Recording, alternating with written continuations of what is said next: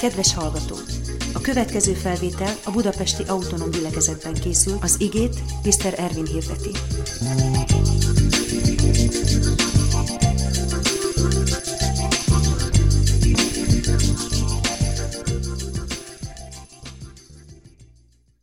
Köszönjük szépen a Gyafinak és a dicséret csapatnak a szolgálatotokat, a technikusoknak, a kamerásoknak és mindenkinek, akik, igen, kérlek, hogy adjunk egy tapsot azért, hogy ők hétről hétre, alkalomra kivetítők, a kapusok, kamerások, technikusok azért vannak, hogy mi itt egy jó időt tölthessünk el együtt.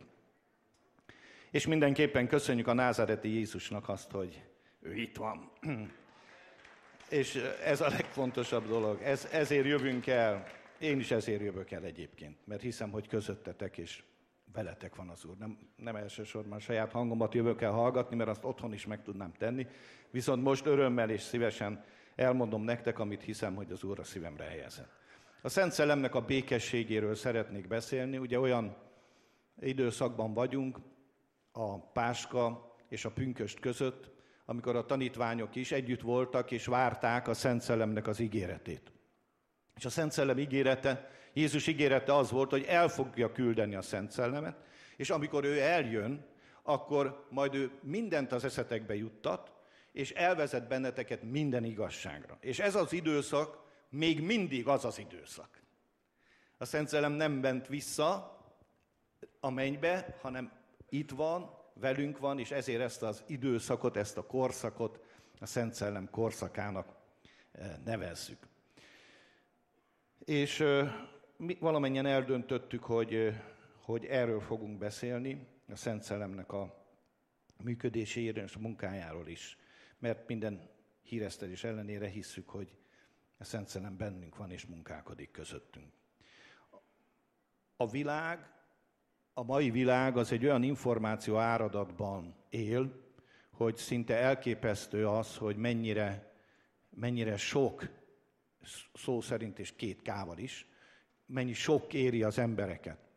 És én meg vagyok győződve, hogy nem vagyunk fölkészülve rá.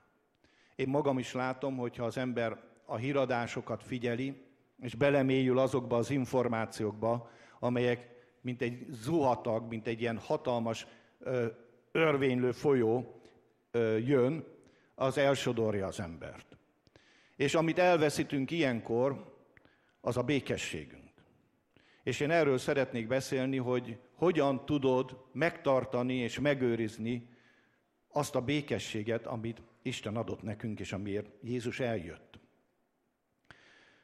Ugye Attila arról a hatalomról beszélt, amit Jézus Krisztus megtestesített és elhozott. Tamás pedig a Szent Szellem vezetésének a módjáról, ugye 2 héttel ezelőtt, a múlt héten pedig Feri beszélt a kijelentés szelleméről.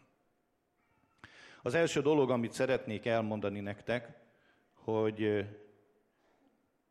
én nagyon hiszek abban, hogy a Szent Szellem ajándékai és a Szent Szellemnek a gyümölcsei, azok együtt működnek. Soha nem tudjuk, és nem szabad, hogy szétválasszuk őket. Minden esetben azt látjuk, hogy egy olyan szellemmel, egy olyan Szent Szellemmel itattattunk meg, aki egy és feloszthatatlan. És ő bennünk van, és az ő ajándékai és az ő gyümölcsei ugyanúgy bennünk vannak, mint ahogy ő bennünk van. És a legfontosabb dolog az egész üzenetemben talán, hogy értsük meg, hogy akkor, amikor mi betöltekeztünk Szent Szellemmel, akkor nem egy erő jött az életünkbe. Ez egy erő is, de nem egy erőről van szó, hanem egy személyről van szó. Ráadásul ez a személy nem akármilyen személy, nem akárki. Ez a személy, ő Isten. És nem győzöm hangsúlyozni, és nem győzzük hangsúlyozni, hogy a Szent Szellem benned lakozása azt jelenti, hogy Isten lakik benned. Nem kevesebb. És soha nem korlátozhatjuk le őt abban, hogy csak így vagy csak úgy működjön. Ő korlátlan Isten benned. És amikor mi kimerünk úgy lépni, hogy elfogadjuk ezt a helyzetet, ezt nem mi találtuk, ezt nem én találtam ki, ezt nem én akartam így, ezt Isten akarta így. Az Isten hívott el bennünket egy ővele való személyes közösségre. És amikor Jézus azt mondja, hogy elmegyek, és én elküldöm a vigasztalót, akkor pontosan erről beszélt, nem kisebbről beszélt. Azt mondta nekik, hogy jobb nektek, hogy én elmegyek, mert ha nem megyek el, nem jön el. De ha elmegyek, akkor elküldöm őt. És ezért nincs olyan, hogy valakiben a Szent Szellemnek az ajándékai vannak, van akiben pedig a Szent Szellem gyümölcsei vannak, van akiben nem tudom én mi van, hanem a Szent Szellem van mindegyikünkben. Isten van mindegyikünkben. És az Istennek a teljessége bizonyos vonatkozásban benned van. És nem az a kérdés, hogy benned van-e, mert benned van és bennem van. Az a kérdés, hogy tud kijönni, hogy tud megnyilvánulni. Hogy tudjunk úgy együttműködni vele, hogy ő teljes egészében át tudja venni azt a fajta munkát, amire téged és engem elhívott. És ő az, aki belehelyezett és beleszerkesztett bennünket a Krisztus testébe. És ő az, aki azért munkálkodik, hogy a világ is ezt meglássa. Az emberek meglássák, megértsék, felismerjék. A fundamentális kereszténység sokkal inkább arra helyezi a hangsúlyt a Szent Szellemnek a gyümölcseire. És állandóan találkoztam én is, hogy ez a fontos. És szeretném nagyon hangsúlyozni, igen, nagyon fontos. A szeretet, az öröm, a békesség, a béketűrés, jóság, hűség, szerítség, mértékletesség, alázatosság. Korintusi levélben olvassuk, a Galáta levélben, de a korintusi levélben is. Tehát ezek ellen azt mondja a Galáta 5.22, nincs törvény. Persze, hogy nincs, hát az a személy, aki benned van, az fölötte áll mindennek és mindenkinek. Hatalmasabb, nem véletlen, azt mondja, nagyobb az, aki benned van, mint aki a világban van. Elképesztő kiváltság. Az angyalok vágyva vágytak betekinteni, hogy mikor lesz az, amikor az Isten így benne lakik az emberbe. Ráadásul ugye Jóel prófétát idézi Péter az első nagy beszédébe, hogy ez az, amikor megmondta az Isten, hogy kitöltök az én szellememből minden testre. Férfiakra, nőkre, szolgák, kicsikre, nagyokra, mindenkire kitöltök azokban a napokban az én szellememből. És pünkösdkor azt mondja, most mi átéltük ezt. És mi is átéljük ezt, és te is átélhetted. Mi karizmatikusok egy kicsit jobban szeretjük hangsúlyozni a Szent Szellemnek az ajándékait. A profétálást. Ugye a 9 ajándékot különböztet meg, vagy hát 9 fő ajándékot, tehát nagyon sokféle ajándék van ezen kívül is. És 9 gyümölcsöt a Galáta levél, 9 gyümölcsöt a Róma 1 Korintus 12. És nagyon hangsúlyoznám, hogy amikor mi szolgálunk az Istennek, amikor mi az Isten előtt állunk, akkor soha ne tedd azt, hogy szembeállítod. Soha ne tedd. Engedj annak, hogy amit éppen az Isten akar, az hadd jöjjön ki rajtad keresztül.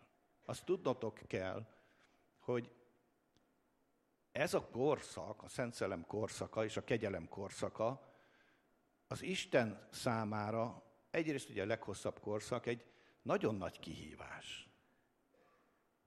Ha én Isten lennék, akkor nem biztos, hogy beköltöztem volna magamba.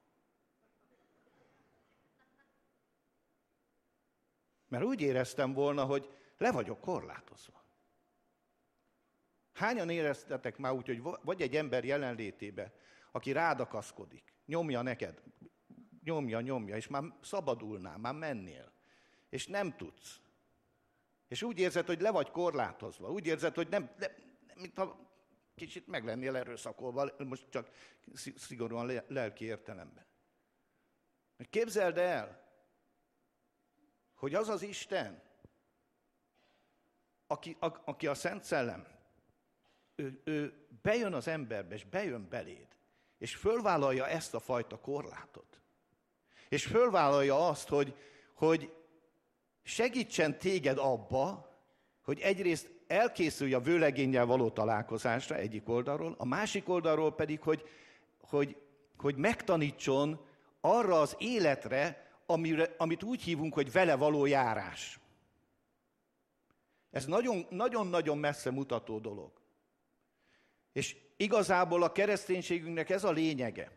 És azért születünk újjá, azért értünk meg, azért kerültünk azokban a döntési helyzetekben, amikben kerültünk, hogy vele éljünk és vele járjunk. Hogy ő vezessen és ő mutasson utat nekünk. Én most itt nagyon belementem már az üzenetembe, de szeretném nagyon hangsúlyozni, hogy ne értsétek félre, az Istennek a meghívása az magasan, sokkal magasabb és sokkal magasabb szintű, mint amit mi megértettünk vagy megismertünk. Az Isten sokkal többre hívja el az egyházat, mint ahogy a Béla is már utalt rá.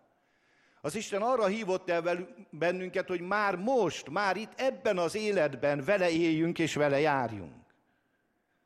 És ez egy óriási dolog, hogy ezt megtehetjük, hogy ezt mi ezt nem kezdeményezhettük.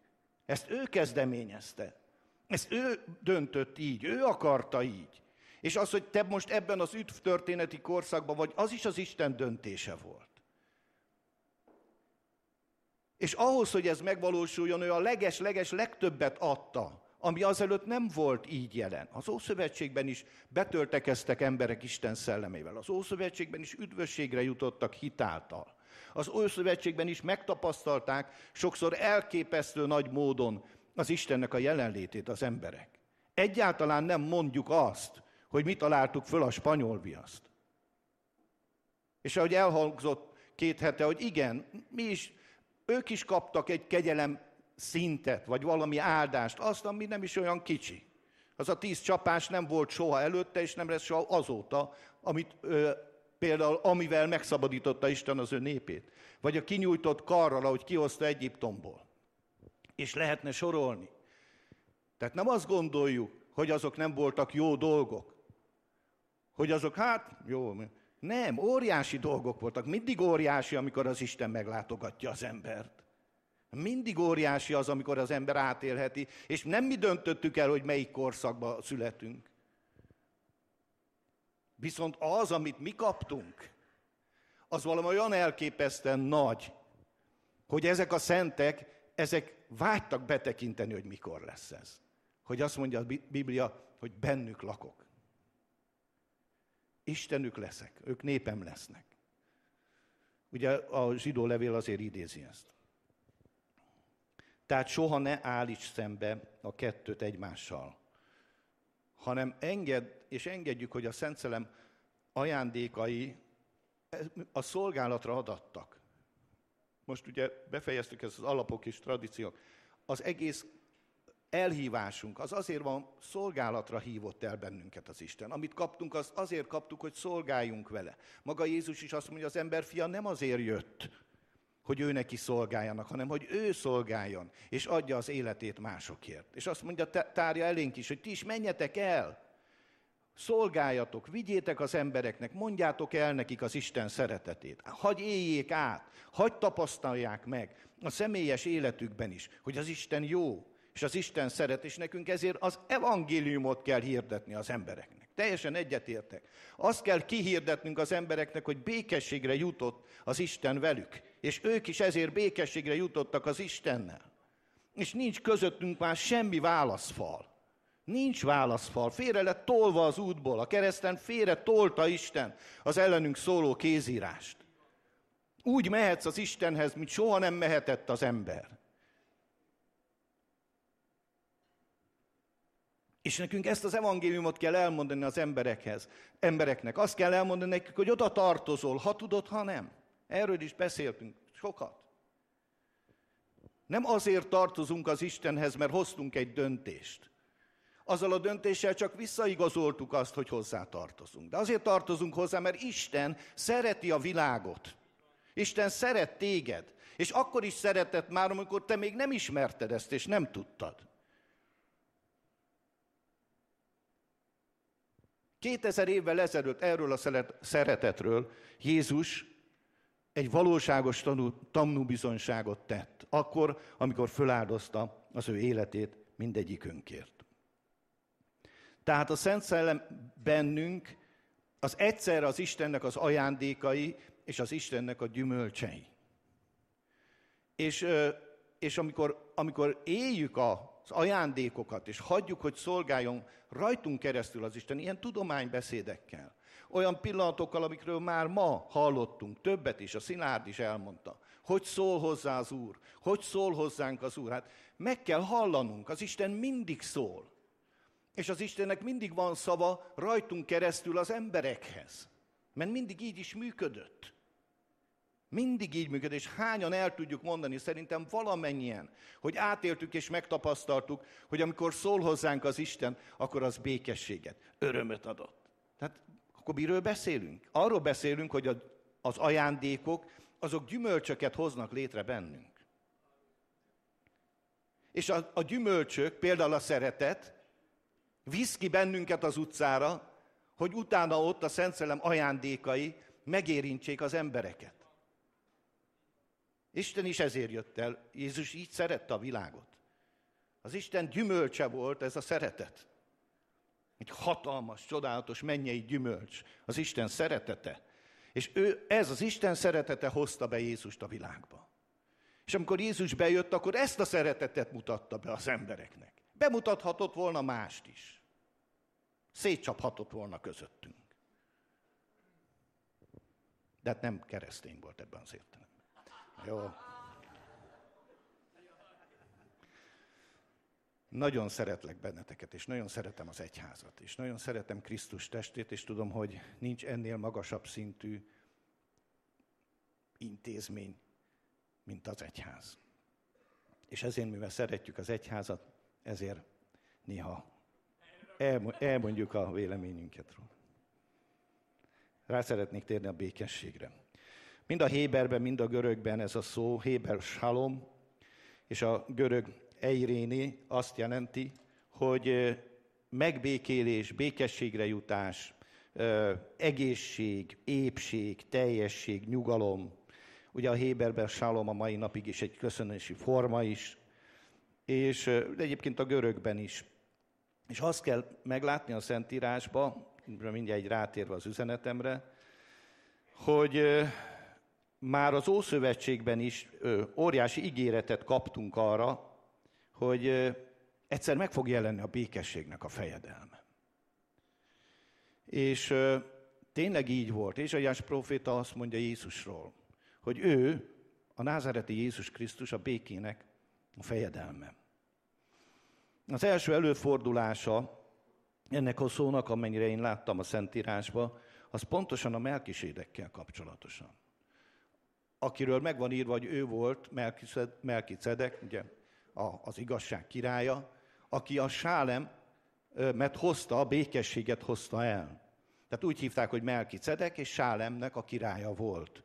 Igazság királya, aki a békességet hozta el. És ugye később Jeruzsálemnek lett ez a neve. És elindul egy olyan, hogy megérti az ember, hogy az Istennel való kapcsolatunkban nagyon fontos a békességre jutás. Hogy békességre kell jutnunk az Istennel. És ezért, amikor ez ugye zsidó levélből kiderül, hogy ez Jézusnak az előképe volt, ez a főpap, ez a király, az a Melkisédek. Amikor megjelenik Jézus, akkor mit mond az angyal, amikor megjelenik az Istennek a fia? Ezt mondja, hogy békesség a földön, és az emberekhez jó akarat. Bejött a világba az Istennek a békessége. És tudom, hogy a világ állapota nem tükrözi ezt vissza. De akkor is így van. A békesség az egy fejedelemséghez kötődik. És ez a fejedelem nem démon fejedelem, hanem ez az Isten maga. Ő a békének a fejedelme. Ézsaiás 9-ben így mondja a Biblia, hogy egy gyermek születik nekünk. Fiú adatik, az uralom az ő vállán lesz, és hívják őt tanácsosnak, csodálatosnak, erős Istennek, örökké valóság atyának, béke fejedelmének. És azt mondja Ézsaiás, hogy az ő uralmának soha nem lesz vége, amíg nem mutatja be a békességet a világba. És tudom, hogy ez egyszer igazából az egész földbolygón, az 1000 éves királyságban lesz teljesen nyilvánvaló. Amikor Jézus bent fog a király uralkodni a trónján, Jeruzsálembe, és sátán meg lesz kötözve, és békesség lesz a földön. De én teljes szívemből hiszem, hogy a Szent Szellem viszont behozta a mi életünkben már most ezt a békességet. És ezért mi már belülről megérthettük az Istennek a békéjét. És a Mária is, a Máriának, amikor köszön az angyal, hogy örülj, kegyelembe fogadott, mert az Úr van te veled, akkor azt mondja, milyen köszöntés ez? Nem szoktunk hozzá. Áldott vagy te az asszonyok között, és áldott a te méhednek a gyümölcse. És nevezz az ő nevét Immanuelnek, mert ő fogja megszabadítani az ő népét. És amikor megszületik a gyermek, akkor bejelentik az angyalok, hogy most eljött a földre a békesség. Hú, de nagy dolog ez. De nagyon nagy dolog volt. Akkor is és most is. És úgy tűnt, hogy ez a látszólag semmi nem változott. Ugyanolyan porosak voltak Jeruzsálem utcái. Ugyanúgy mentek az emberek a maguk útján. Ugyanúgy úgy gondolták, hogy nem történt semmi. De szeretném mondani, hogy minden megváltozott ott akkor. Minden megváltozott. Az emberiség történetében ott bejött a nagy fordulat. Az egyik nagy fordulat volt ugye az első fa, ami elbuktatott bennünket. És jött a második fa, amely helyreállított bennünket. 2 fa határozza meg az emberiség történetét, ezekről most többször beszéltünk. Az egyik, ahol elbuktunk, a másik, ahol megnyertük az életünket. Az egyik, ahol az őseink bűnei következtében a bűn és a halál úrrá lett az emberen. A másikon pedig az Istennek a jósága és az Isten ember kegyelméből el lett törölve a bűn és a halál. És nem vagyunk a bűn és a halál hatalma és uralma alatt, hanem az Istennek az uralma és az Istennek a befolyása alatt vagyunk. És ez eljött akkor. És azt jelenti be az angyal, hogy békesség a földön, és az emberekhez jó akarat. És azt mondja az öreg próféta, amikor kezébe veszi Jézust, hogy Uram, köszönöm, hogy most már elbocsájtod a te szolgádat, mert látták az én szemeim az Istennek a békességét. És békességgel megyek el. Mert ez volt neki az ígéret, hogy addig nem fogsz meghalni, amíg nem fogsz szembesülni az Isten meglátogatásának a bizonyságával. És nagyon úgy néz ki most is, a világban úgy néz ki, hogy ez a világ, ebben van békesség. Ez normális. És szeretném elmondani, hogy soha nem attól függött az Istennek a munkája, hogy mi mit csináltunk. Az Isten, amikor eldönt valamit, azt ő véghez viszi. És ez nagyon-nagyon jó. És szeretném ezt még egyszer megismételni. Nem a mi állapotunk, nem a mi helyzetünk határozza meg azt, hogy Isten mit csinál, hanem az Isten dönti el, hogy ő mit csinál. És azt tudatja az övéivel. És amikor ezt mi megértjük, és tudomásul vesszük, és elfogadjuk, és hiszünk benne, akkor mi is elkezdünk megváltozni. Amikor Isten ki akarta hozni a népét Egyiptomból, akkor nem küldött egy angyalt külön tárgyalni. Nem ült le egy tárgyaló asztalhoz az Isten a fáraóval. Hogy na figyelj, engedd el az én népemet. Nem így működik az Isten. Az Isten azt mondta, hogy ki fogom hozni az én népemet. És amikor az Isten eldönti, hogy ki fogja hozni az ő népét, akkor ki az, aki azt mondja, hogy de hát mit csinálsz, te hogy képzeled ezt? Lehet, hogy van, aki megpróbálja. Tehát mindig is volt. Mindig is azt gondolták, hogy majd mi áthúzhatjuk, keresztül húzhatjuk az Isten számításait. Tehát az első előfordulástól egészen a Biblia végig, nagyon érdekes a Jelenések 6:4-ben van egy pont, amikor azt mondja, feltöri a pecséteket, és ott azt mondja a Biblia, hogy előjön egy bizonyos veres ló, és az elveszi a békességet a földről. És lesz ilyen idő. És azt gondolom, hogy a világ az egy ilyen tendenciában van, efelé tendál. De mégis ennél nagyobb és sokkal jobb az, hogy viszont megjelentünk mi, a békességnek a követei ebben a világban. Azt mondja Jézus a János evangéliumban, a Szent Szellem ígéretékor, és szeretném ezt felolvasni, ezt az igét, János 14-ben. Nagyon ismerik az igét. A 25. vers. Ezeket beszéltem nektek, amíg veletek voltam. A vigasztaló pedig a Szent Szellem, akik az én nevemben küld az Atya, ő mindenre megtanít majd titeket, és eszetekben juttatja mindazokat, amiket mondottam nektek. Békességet hagyok nektek. Az én békességemet adom nektek. Nem úgy adom én nektek, amint a világ adja. Ne nyugtalankodjék a szívetek, és ne féljetek. Az én békességemet adom nektek, mondja Jézus. Jézus a békesség fejedelme. Ahogy láttuk Ézsaiásnál. Jézus tele volt békével. És miért volt tele békével? Mert Jézus tudta, hogy ő ki. Tudta a származását, tudta az identitását, tudta az, hogy honnan jön és hova megy, tudta az, hogy milyen feladatot bízott rá az Atya, és ebben élt és ebben járt. És az Istennel való közösségből, a Szent Szellemmel való betöltekezésből és jelenlétéből adódóan békesség volt a szívébe. Ahogy olvassuk, nézzük, látjuk, egyszer sem láttuk azt, láttuk fölháborodni ugye a templomba, de mindig azt látjuk, mindig azt tapasztaljuk, hogy ott belül egy elképesztő béke és nyugalom volt. És igazából minden ember vágyik erre. Mindegyikünknek az egyik legmeghatározóbb igénye, hogy ebben a békességben éljen. A betegségek, a pszichoszomatikus betegségek 90%-ának a stressz az okozója. A nyugtalanság, a hajszolt élet, az, hogy teperünk, hogy dolgokat meg kell csinálnunk, hogy végére kell jutnunk, és nem vesszük észre, hogy közben elmennek a legfontosabb dolgok mellettünk az életbe. A békesség, az öröm, a szeretet, a más emberhez való odafordulás. Sokszor a családtagjaink felé való odafordulás. Mert sietni kell, mert dolog van, mert munka van, mert tenni kell. És azt látom Jézusnál, azt látom az apostoloknál, akik betöltekeztek, hogy onnantól kezdve ők jártak az Úr békességében. És itt van ez, azt mondja Jézus, hogy az én békességemet adom nektek. És nem úgy adom, hogy a világ adja. Vagyis azt jelenti, hogy a világ is ad valamiféle békességet. És ez később visszatér. De az, amit az Úr ad nekünk, az a békesség, az minden értelmet fölülhalad.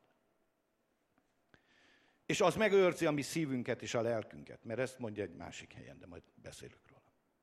Tehát pünköstkor eljött a Szent Szellem, és a Szent Szellem elhozta az életünkben, a bensőnkbe, behozta az Istennek a szeretetét, az örömöt, a békét, és most nem megyek tovább, maradok a békénél. De behozta a Szent Szellem ezt a szívünkbe. Benne van a szívedbe. És tényleg azt szeretném hangsúlyozni, hogy ez nem úgy jön be, hogy te ezért külön valamit tenned kell. A felismerés az, amit tennünk kell. A megértés az, amit tennünk kell.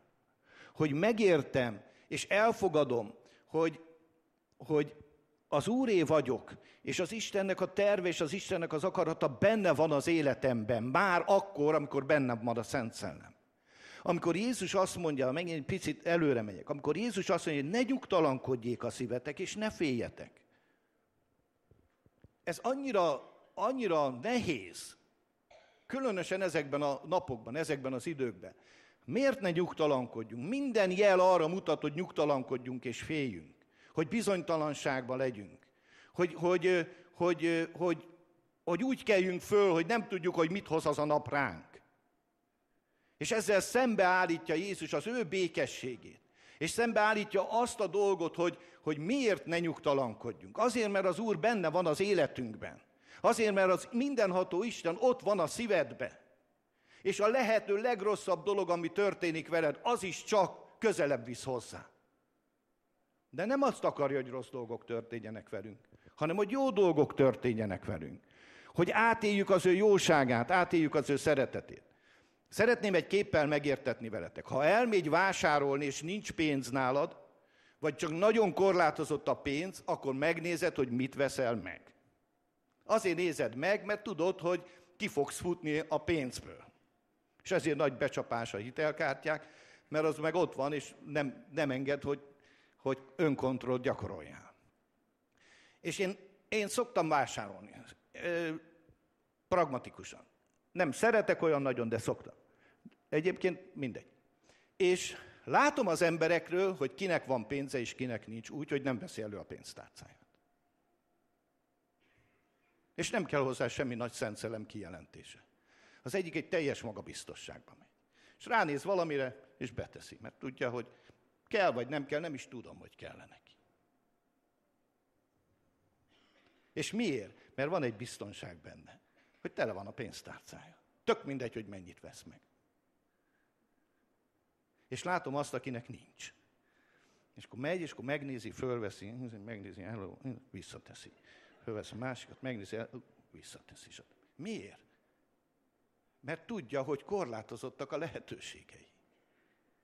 Na most szeretném azt elmondani nektek, hogy amikor az Istennek a békéje, és amiről Jézus a Máté 6-ba beszél, hogy azt mondja, hogy ne aggódjatok az életetek felől. Na itt erről van szó, hogy nem kell aggódnod az, hogy megveheted, vagy nem veheted meg. Hogy a tiéd, vagy a nem a tiéd. Minden a tiétek. Minden ott van az életedben. Minden a rendelkezésedre áll. Persze a boltba úgy menj, hogy legyen nálad pénz. Ne a pénztárnál mondd, hogy minden a tiéd, mert... hanem előtte.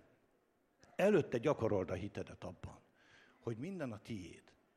És ez hoz egy békességet. De csak ez hoz békességet. És csak akkor éri meg az ember azt, hogy mennyire jó dolog, hogy nem kell aggódnom az életem felől. De figyeljetek, itt nem csak az életünkről van szó, itt többről, sokkal többről van szó, ami miatt nem kell aggódni. Az emberek legnagyobb aggódása nem a pénz miatt, nem az anyagiak miatt van, hanem az üdvösségük miatt van. A bűnbocsánatuk miatt van. Egy csomó olyan dolog miatt, amivel nem szabadna aggódnunk. Nem szabadna bizonytalanságban lennünk. Nem szabadna azt gondolni, hogy ez nincs elrendezve az Isten előtt. Azt mondja például Róma 5.1. Megigazultunk, tehát dikájó, megigazultunk, igazaknak nyilvánított az Isten, bennünket hit által. Megigazultunk hit által, a pisztis által. És ezért békességünk van az Istennel. Az Úr Jézus Krisztus által, aki által a megigazulást megnyertünk. Tehát mit mond a Biblia? Miért van békességed az Istennel? Mert megigazult, igaz ember vagy. Ha én nem lennék megbizonyosodva arról, hogy igaz ember vagyok, akkor nyugtalan lennék. Akkor bizonytalanságban lennék. Nekem mindig azt mondták gyerekkorunkban, hogy majd, ha oda jutunk a mennybe, és oda fogunk állni az Isten, akkor majd ki fog derülni, hogy bemegyünk, vagy nem megyünk be.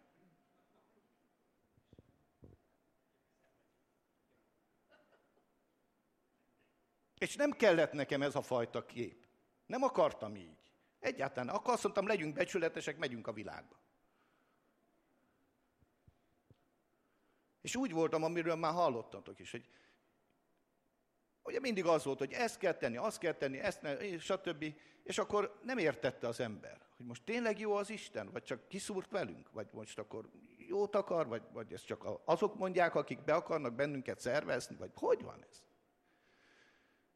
Drágáim, ha én nem vagyok biztos abba, hogy az Úr megbocsájtotta a bűneimet, és hogy örök életem van, és hogy által mentem a halálból az életbe, és nincs semmi kárhoztatásom, mert ő benne vagyok, ezeket az igéket én találom ki, itt van a Bibliában, ha ebben nem vagyok biztos, akkor mitől legyek nyugodt?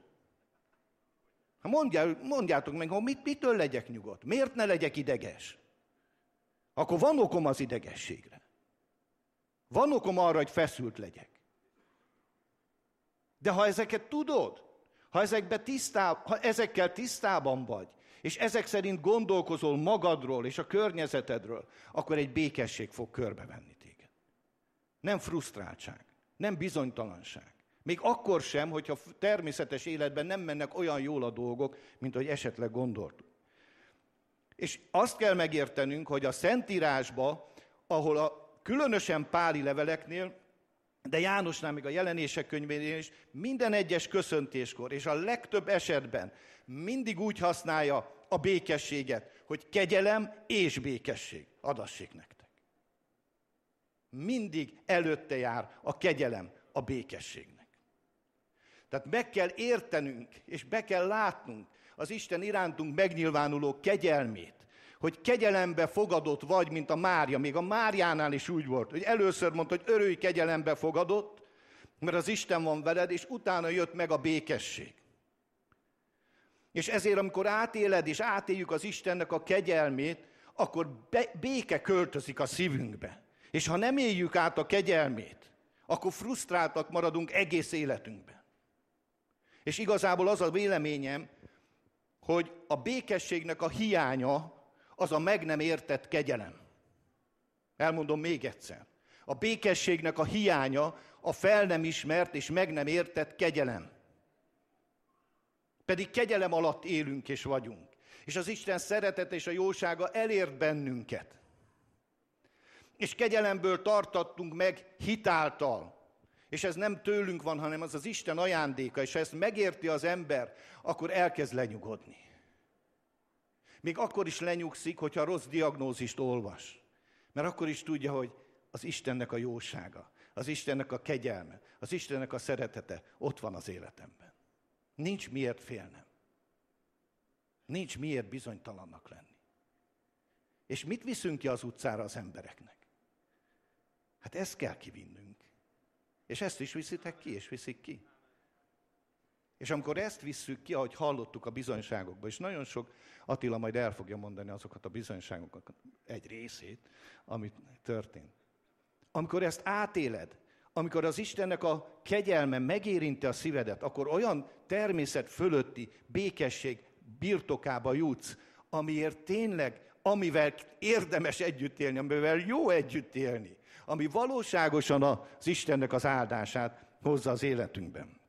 Tehát gondoljátok végig, hogy az összes páli levél ezzel indul. Az összes. Zsidó levél egyedül a Szent Új Szövetség levelei közül, ami nem így indul. De abban is benne van, de most nem érdekes. Az összes így, hogy kegyelem és békesség. Adassék néktek bőségesen. De miért van ez? Azért, mert már megigazultunk és békességre jutottunk az Istennel. És ez egy óriási dolog, és nagyon hálás vagyok ezért, hogy átélhetem, hogy a kegyelem az viszont mindig hit által jön. Tehát hit nélkül nem lehet az Istennek tetszeni. Az Istennek a jóságát, az Istennek a kegyelmét, azt hit által érted meg. Ugye most nagyon illik bennünket a hiper, meg szuper, meg nem tudom miféle kegyelemmel illetni. Én ezt soha nem mondtam, nem is érdekel engem, hogy ki mit mond erről, de egy dolgot szeretnék mondani. Azt viszont hangsúlyozom, és most is ki fogom mondani. És most is nagyon fontosnak tartom, hogy az Isten kegyelme és az Isten jósága az, amely megmentett bennünket, amely itt tart bennünket, hiszen így van megírva, hogy kegyelemből hitáltal. Kegyelemből hitáltal. És ez nem tőlünk van, és nem cselekedeteinkből, hanem ez az Isten ajándékából van. És hogyha ezt megérti az ember, és az elfogadja az ember, akkor logikusan kell, hogy azt eredményezze, hogy átéri az Isten az irányomban megnyilvánuló szeretetét. Tehát az Istennek az irányomban megnyilvánuló szeretetét. És amikor ezt átélem, akkor megnyugszok. Mindnyájan akkor nyugszunk meg, ha tudjuk, hogy szeretett lények vagyunk. Mindnyájan attól nyugszunk meg. Nem attól nyugszunk meg, hogy biztosítanak arról, hogy majd elmegyek veled. Vagy ezt csinálom, vagy azt csinálom neked. Ezek jó dolgok, ezek fontosak a személyes kapcsolatunkban is. De akkor nyugszol meg igazán, amikor átéled, hogy szeretve vagy, hogy biztonságban vagy. A gyerekek is, ha szeretetben nőnek fel, ha biztonságban nőnek fel, az nekik a legfontosabb, hogy így mondjam, útravaló, amit magukkal fognak vinni az életbe. Nem azt fogják magukkal vinni elsősorban, hogy milyen tanrendszert, mit hallottak és mit mondtak nekik, sőt, még azt sem, hogy milyen ajándékokat kaptak, hanem azt fogják magukkal vinni, hogy szerették őket. És nem csak őket, hanem a szülők szerették egymást is, és ezért egy szeretett légkörbe tudtak felnőni, és nem győzöm ezt hangsúlyozni, hogy ezért lesznek az emberek Isten hívőkké. Mert megérinti őket az a szeretet, amit képviselnek az ő szüleik. És ezért sok gyerek, akinek nem is hívő a szülője, de a szüleik szerették egymást, kiegyensúlyozottabban tud fölnőni, mint az a keresztény családból a szülők nem szerették egymást. És igenis ezek meghatározzák az életünket, meghatározzák a dolgainkat. És az Istennek a békéje is meghatározza a dolgainkat. Tehát Jézus mondta, hogy az én békémet adom nektek, és nem úgy adom, ahogy a világ, és ne legyen nyugtalan a szívetek. És amielőtt elmegy, föltámadása után először is, ahogy beállít közéjük, mindig az az első szava, békesség nektek. De miért? Miért? Ez nem egy köszöntési formula. A pünkösdiek használják békesség. Ezelőtt már 50 évvel is békesség. Békesség. Nem, semmi bajom nincs vele. De amit meg kell értsél. Azért mondta Jézus, hogy békesség nektek, mert nem volt békesség. Ilyen egyszerű. Nem volt a szívükbe békesség. Tudjátok, mi volt a szívükbe? Nyugtalanság, bizonytalanság, félelmek, aggódások a jövőtől. És ezért, amikor jön Jézus, akkor azt mondja, békesség nektek, békesség, ibolyák nektek itt a jobb szélen. Minden rendben lesz. De az összes ibolyának is egyébként. Mielőtt még... Amikor azt mondja neked Jézus, hogy békesség, azt nem arra mondja, hogy figyelj, most majdnem kifejeztem pöstésen magam. Szóval minden rossz, de azért légy békességbe. Valahogy csinálj valamit magaddal. Szedd már össze magad, ne szórakozzál. Nem. Jézus azért adja a békességét nekünk. Azért adja, és persze szedd össze magad, és persze figyelj oda, de azért adja a békességét, és előre adja a békességet. Előre adta a tanítványainak. És előre felhívta a figyelmet az ő békességére. És amikor bejött a Szent Szellem, akkor igenis bejött az Isten békéje a szívedbe. Igenis ott van, bent van. Bent van az Istennek a békéje a szívedbe. De tudjátok, mi a baj, hogy a rengeteg információ a gondolatunkban, az érzéseinkben, a munkahelyen, a buszon, a villamoson, minden bombáz bennünket az ellenkezőjével. És ugyanígy a bűnnel kapcsolatban, a betegséggel, az összes dologgal így van, hogy te mindennek az örököse vagy. Nem most fogod megkapni az egészséget, hanem egészséges vagy. Nem most fogod megkapni a gyógyulásodat, hanem meggyógyultál Jézus sebeiben. De neked hitáltal is úgy, hogy megérted ezt a személyes életedre vonatkozóan. Azt én nem tudom, hogy és milyen formában. De a személyes életedben, ha hitre jutsz és megérted, akkor átveszed és élsz benne. Akkor benne vagy. Nem valamit magadra kigörcsölsz, hanem tudod, hogy ez a tiéd, te ennek az örököse vagy, és ebben élsz, és ebben jársz, és ez valóságossá válik az emberek előtt is. Sokkal fontosabb a gyógyulásnál az egészség. És sokkal fontosabb az egészségnél az identitástudat. Az, hogy tudod, hogy ki vagy. Mert ha tudod, hogy Isten fia vagy, akkor elmondtam a bibliaiskolán is, ha tudod, hogy Isten fia vagy, akkor tudod, hogy nem férhet hozzád sem a bűn, sem az átok, sem a betegség. Hogy jön a betegség az Isten fiához?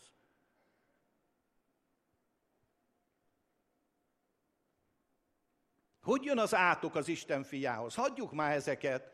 Ezek régi, 1000 éves beidegződések. Nem igazak. Ha belépsz a birtokba, az örökségedbe, belépsz és átveszed, és abban élsz, akkor nem így fogsz kinézni. És benézel a tükörbe, és azt mondod, hogy ez nem igaz. Ez nem én vagyok, még ha a látszat azt is mutatja. Én Isten fia vagyok, és nem azért vagyok Isten fia, mert én akartam, hanem azért, mert az Isten döntött így, hogy a maga fiává fogad. És hogyha Isten fia vagyok, akkor nézzél már úgy ki, mint az Isten fia. Akkor viselkedjél úgy, gondolkozzál úgy, beszéljél úgy, viszonyulj úgy az emberekhez. De legfőképpen magadhoz először, ott gyakorold. És amikor megérted, és belépsz ebbe a pozícióba, akkor nem fogsz félni. Nem az lesz az életedben, hogy mi lesz holnap. Mi lesz? Kit érdekel, hogy mi lesz holnap? A legrosszabb, hogy meghalsz és mész az Istenhez. És akkor az lesz a legnagyobb. Hát az első, miért tudták őket oroszlánok elé vetni? És mentek énekelve meghalni. Ezek az első idők keresztényei. Miért tudták ezeket megtenni? Mert egy csepp kétségük nem volt az identitásukat illetően. Hogy ők kicsodák. És nem kell most nekünk mártírnak lenni feltétlen. De az feltétlen kell, hogy tudjad, hogy ki vagy Krisztusba. És hogy ki az, aki benned van. És hogy mi az, ami a te örökséged. És ahogy énekeljük is, hogy átvesszük az örökséget, tessék átvenni. Igen, tessék átvenni. Ez az üzenetem ma. Vedd át az örökségedet. És ne bújjunk el a sarkokba, meg a nem tudom én hova, mint egy megvert sereg. Nevetséges, nem szabadna csinálnunk. Nem szabadna csinálnunk. És ha valami ebbe elbizonytalanított, az nem az Isten szelleme volt. Az Isten szelleme nem bizonytalanít el abba, hogy te ki vagy, hogy Isten fia vagy. Ő nem bizonytalanít el abban, hogy az Isten szeretete kitöltetett a szívedbe a Szent Szellem által. Ő nem bizonytalanít el abban, hogy a békességnek az Istene lerontja a sátánt a lábaid alatt hamar. A békességnek az Istene. És rengetegszer, közel 300-szor használja a Szentírás ezt a békességet. Istennel, veled, velem kapcsolatban, a világ felé való kapcsolatban. Tele van bele a Szentírás. Most tehát, ha én nem vagyok biztos abban, hogy megvannak a bocsátva a bűneim, akkor mit hirdetek az embereknek? Hát én nem tudom, de te gyere be az egyházba, mert itt majd jó lesz. Nem nevetséges? Palikám, hányszor beszélünk róla? Pali is azt mondja, hogy most milyen evangéliumot hirdetek? Mivel megyek az emberekhez? Hát azzal mehetek, aminek én is a birtokosa vagyok. Hogy teszed rá az emberekre a kezedet, hogy meggyógyuljanak, ha te nem hiszel benne? Hát úgy, igen. És nem baj. Nem baj. Akkor is tedd rá, mert akkor betöltesz egy igét. De ennyivel jobb, amikor a birtokba lépsz. Honnan mondjuk az embereknek, hogy megigazulnak Istennek, hogyha te nem hiszel ebben, és ha nem éled meg naponta, hogy megvannak bocsátva a bűneid? Vagy csak ez azokra vonatkozik, akik kívül vannak, és amikor bejönnek, akkor már nem. Gyere be az egyházba, Isten megbocsátja a bűneid. Gyere úgy, ahogy vagy, nem kell semmit csinálni. Csak gyere ő hozzá. És amikor bekerültél, na akkor majd jön a daráló. De ez nem az evangélium, se kívül, se belül. Az Isten nem csap be bennünket. Ha úgy oda jöhettünk Jézushoz, mint a Zákeus, mint a Kornélius, mint a paráznák, a vámszedők, ahogy voltak, akkor tudd meg, hogy most is oda mehetsz ugyanígy Jézushoz. De most már nem azért kell oda menned, és az egyházon belül nem kell paráznának és vámszedőnek lenned, mert pontosan azért bejöttünk az egyházba, és kegyelmet és irgalmat nyertünk. És megmosott bennünket Jézus vére. És szentek vagyunk. És ezt tudjuk képviselni az embereknek. És Jézus is ezért volt hatalmas beszédben és cselekedetben, ahogy mondják az apostolok. Fel volt kenve, és hatalmas volt. Miért volt hatalmas? Nem bizonytalanodott. Amikor elaludt és vihar volt, akkor nem volt bizonytalan, amikor fölkelt, hogy mit is kéne gyorsan csinálni. Csináljunk egy imát, csináljunk egy böjtöt, gyorsan fiúk, gyerünk, mert baj van. Nem így ért, és nem így működött, és nem is így működik, és mi sem működjünk így. Azt mondja, amikor a legkisebb dolog, vagy pereskedés 1 Korintusban, a legkisebb dolog, vagyis a legnagyobb dolog, ami közöttetek van, mondjuk egy per, azt mondja, ültessétek le közületek a legkisebbet. Tudod, miért ültessétek le a legkisebbet? Mert annak a legkisebbnek is nagyobb jogi hatalma van egy dolog megoldására, mint az egész világi bíróságnak. Azt mondja, nem tudjátok, hogy angyalokat fogtok megítélni? Azt mondja, hogy ilyen életre való dolgokban nem tudtok állást foglalni. Ki vagy te? Nézd bele a tükörbe, és tedd föl a kérdést magadnak. És ha csak magadat látod, akkor még nem értetted meg a kegyelmet. És még nem értetted meg az evangéliumot. És igenis, ne magad lásd abba a tükörbe, hanem lásd azt, aki meghalt érted. Lásd azt a kegyelmet, ami megmentett téged. Lásd azt a bűnbocsánatot, ami eltörölte a bűneidet. Lásd azt a megigazulást, hogy te igaz ember vagy, teremtetve a Krisztus Jézusban, igazságban és valóságos szentségben. Miért mindig a nyomorúságot látjuk? Miért mindig azt keressük, ami nem jó? Miért mindig azt vesszük ki még a Bibliából is, ami bennünket kárhoztat? Gondolkozz el rajta, egyébként azt csinálsz, amit akarsz.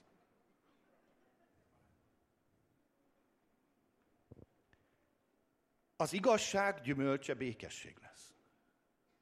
Az igazságban való járás a kegyelem megértése és hitáltal elfogadása, az békességet hoz. És kiderül, hogy nem is kell semmit tenned a békéért, csak igazságban és kegyelemben kell élni és gazdagodni. És akkor az Istennek a békéje az ott van, és ott lesz az életedben. Azt mondja,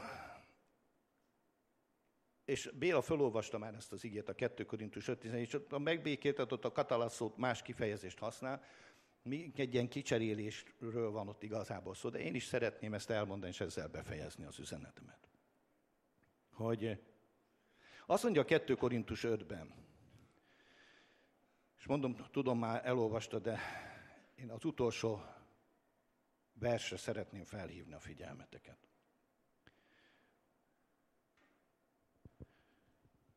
Kettő Korintus 5:18. 19. Mivel, hogy az Isten volt az, aki Krisztusban kibékítette magával a világot, nem tulajdonítván nekik az ő bűneiket, és ránk bízta a békéltetésnek az igéjét, vagyis ezt a megbékélés igéjét.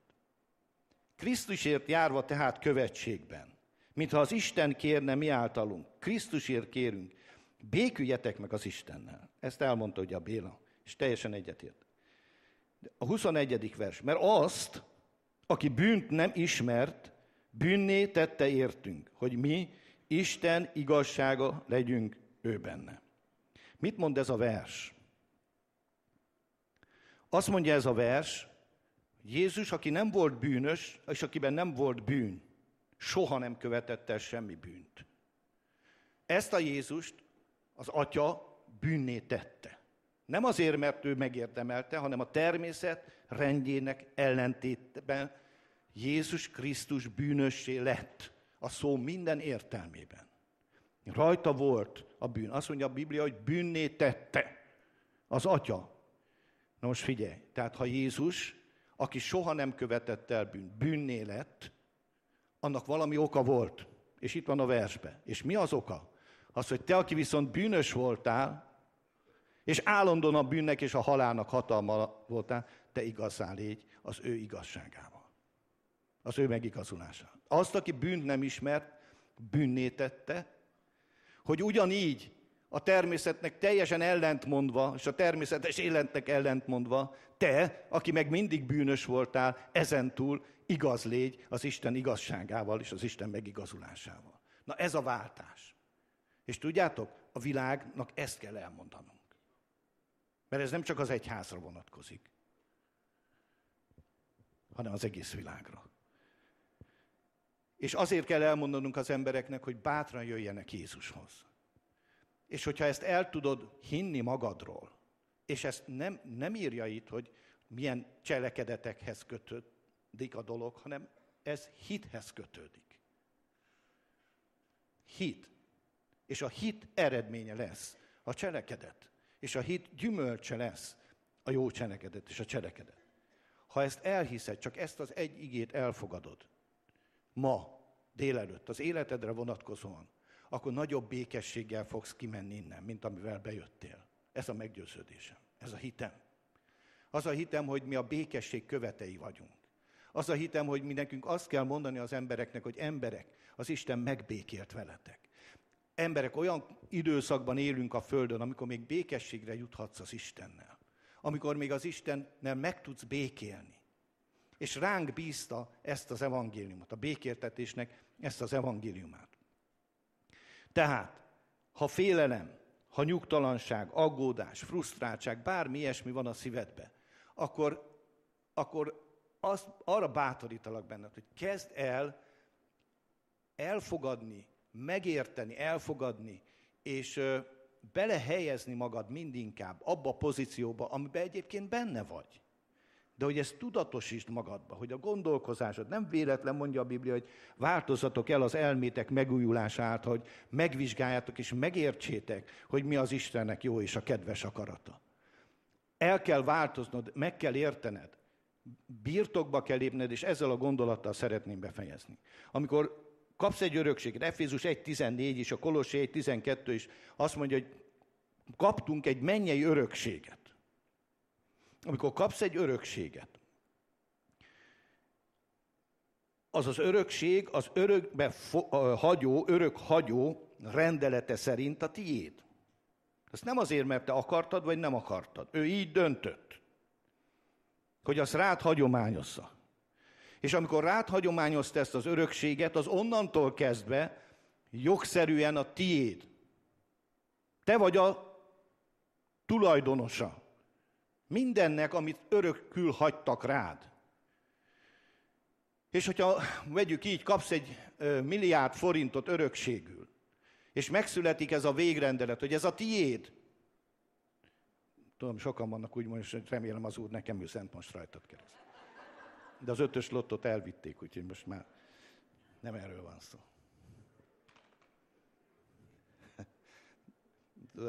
Az öreg zsidó megy a zsinagógába, és mondja, hogy hát Istenem, odáll a tóraszekrény, hát megállhatnál már engem, mert annyira, hát látod, annyira nyomorultságban vagyok. Hát nem, most miből állna neked egy kis hát hadd nyerjem már meg én ezt a lottónyereményt.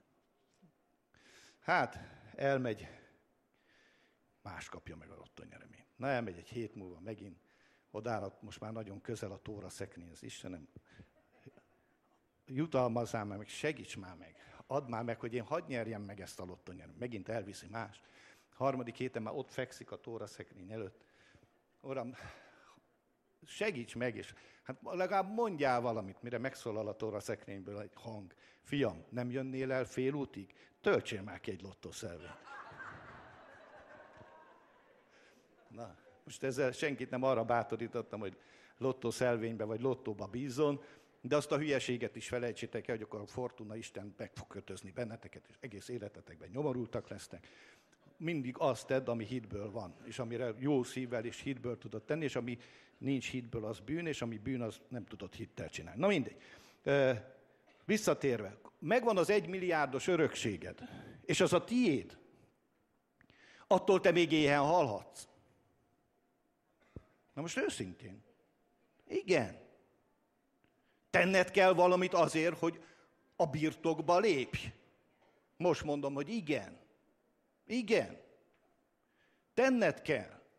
És tudod, mit kell tenned? Elfogadni, hálásnak lenni érte, elmenni a bankba, érvényt szerezni azzal, hogy igazolod, hogy te vagy ennek az örökségnek az örököse, jogilag, mert meg fogják kérdezni, nincs az, hogy én jöttem a lóvéért. Nem, be kell bizonyítanod ott a bankosok előtt mindenféle okmányokkal, hogy te vagy a jogos örökös. És amikor ezt bebizonyítottad, akkor azt fogják mondani, hogy igen, hova utaljuk a pénzt. És amikor átutalja a te bankszámládra a pénzt, mert meghagyod, hogy hova utalja a pénzt, akkor még mindig éhen halhatsz, ha nem kezded el használni. És erről beszélünk, hogy amikor odamész és igazolod, hogy ki vagy, akkor szerzel érvényt annak, hogy te vagy ennek az örökségnek a jogos tulajdonosa. És erről beszélünk akkor, amikor fölállsz, mint Isten gyermek, mint Isten fia. És azt mondod az ördögnek, hogy nem, nincs jogod hozzá, én vagyok az örökös. Enyém az örökség. Én léptem, és nem azért, mert akartam, nem azért, és ez a kegyelem, nem azért, semmit nem csináltál érte, hogy a mennyei Atya kitöltötte számodra ezt az örökséget, hanem te csak belépsz ebbe, ha belépsz. És azért, mert a tiéd, attól te még lehetsz a legnagyobb nyomorúságban.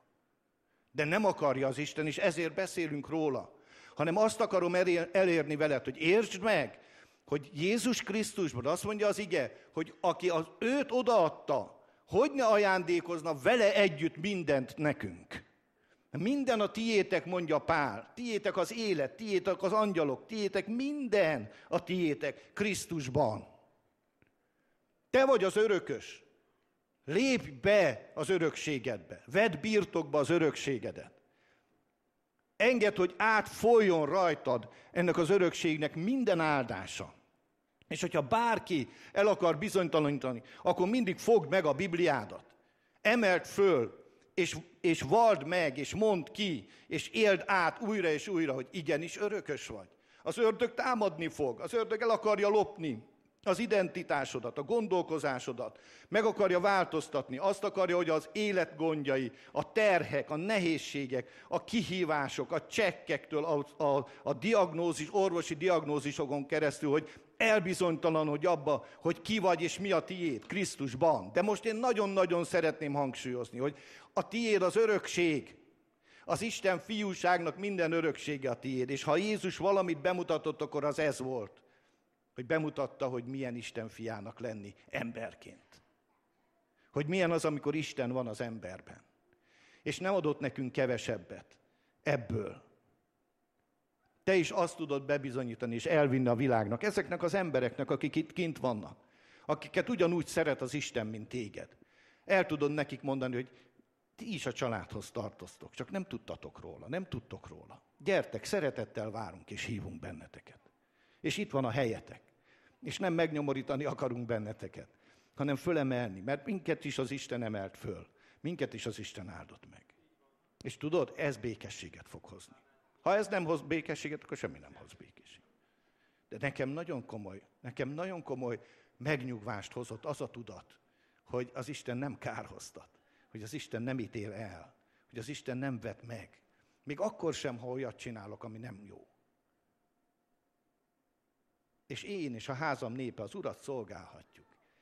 És jöjjön bármi, és jöjjön bárki, és jöjjön bármilyen kihívás. Tudom, hogy az az Isten, aki idáig elhozott, az végig fog vinni az úton. Nem fog félúton, nem fogja azt mondani, hogy na, belőled elegem van. Ezt nagyon sokszor elmondom, mert én így hiszem. A Szent Szellem nem fog sikító frászt kapni, ha olyan csinálsz, amiről régen esetleg azt mondták, hogy hú. Nem akarja, hogy olyat csinálj, ami nem kedves az Istennek. Nem is bátorítottam soha senkit erre. De nem ugrik ki, meg ugrik vissza. Hanem végig vezet az úton. És ő a garancia arra, hogy végig tudunk menni az úton. Nem te, meg én. Én nem vagyok garancia. Én nem tudlak megtartani téged. Nem is akarlak, mert lemondtam erről. Én egy dolgot teszek. Hirdetem neked az evangéliumot, amennyire csak tudom, a saját bölcsességem és a kijelentésem szerint. Bátorítalak, buzdítalak, imádkozok érted, de megtartani nem foglak tudni. Ne is várd tőlem. De ő megtart. Ő megígérte, hogy ő megtart, ő megsegít, megáld, velünk van és velünk lesz végig a világ végezetéig. És ezért a vállalkozásodban, ezért az otthonodban, az egészségi állapotodban, bármilyen területen az életnek, bármilyen kihívás van, akkor soha ne félj. Tényleg soha ne félj. És nem azért ne félj, mert az Ervin azt mondta, hogy nem szabad félni. Nem érdekel engem, te azt csinálsz egyébként, amit akarsz. De ne félj, az Isten mondja. Az Isten mondja, hogy ne félj, bízz bennem. Jézus azt mondta, bízzatok, én vagyok, ne féljetek. Bízz az Úrban. És ő benned van, és az ő békessége benned van. És ez a békesség, ez minden értelmet fölülhalad, és ez a békesség meg fogja őrizni a szíveteket és a gondolataitokat a Krisztus Jézusnak a napjára. És az az ige, amit János mond még az 1 Jánosban, hogy abban a biztonsággal és azzal a nyugalommal vagyunk ebben a világban, mint ahogy ő van. Mert a teljes szeretet kiszorítja és kiűzi a félelmet. És amikor az Istennek a gyümölcsei, a szeretet, az öröm, a békesség és az összes többi ott van a szívünkben, akkor van üzenetünk a világnak. És nem csak szóban van üzenetünk, hanem az egész valónkkal van üzenetünk. És mindnyájan elmondhatjuk, hogy akkor, amikor letettük, akkor, amikor eljutottunk arra pontra, hogy Uram, én ezt már nem tudom megoldani. Ez már tényleg meghal, és higgyétek el, hogy sokszor ezért enged az Isten ilyen helyzetbe. Hogy kapituláljunk, és azt mondjuk, hogy ehhez már én kicsi vagyok. Itt az én erőm, az én képességem, az én mindenem véget ért. És akkor bejön az Istennek a szabadítása. És akkor átéljük, és átéltük, én számtalanszor átéltem, hogy az Isten onnan is úgy küld szabadítást, amire nem is gondoltam, még egy kicsit se volt a látómezőmbe. És az Istennek mi az, hogy bárhonnan küldjön bármit szabadításul? Ha én megteszem azt, amit ő elvár, akkor ő is megteszi azt, amit megígért. És ő még akkor is megteszi, amikor én nem teszem meg. Mert ő valahogy így működik. De nyilván erre hív bennünket, és erre vár bennünket. Úgyhogy békesség nektek.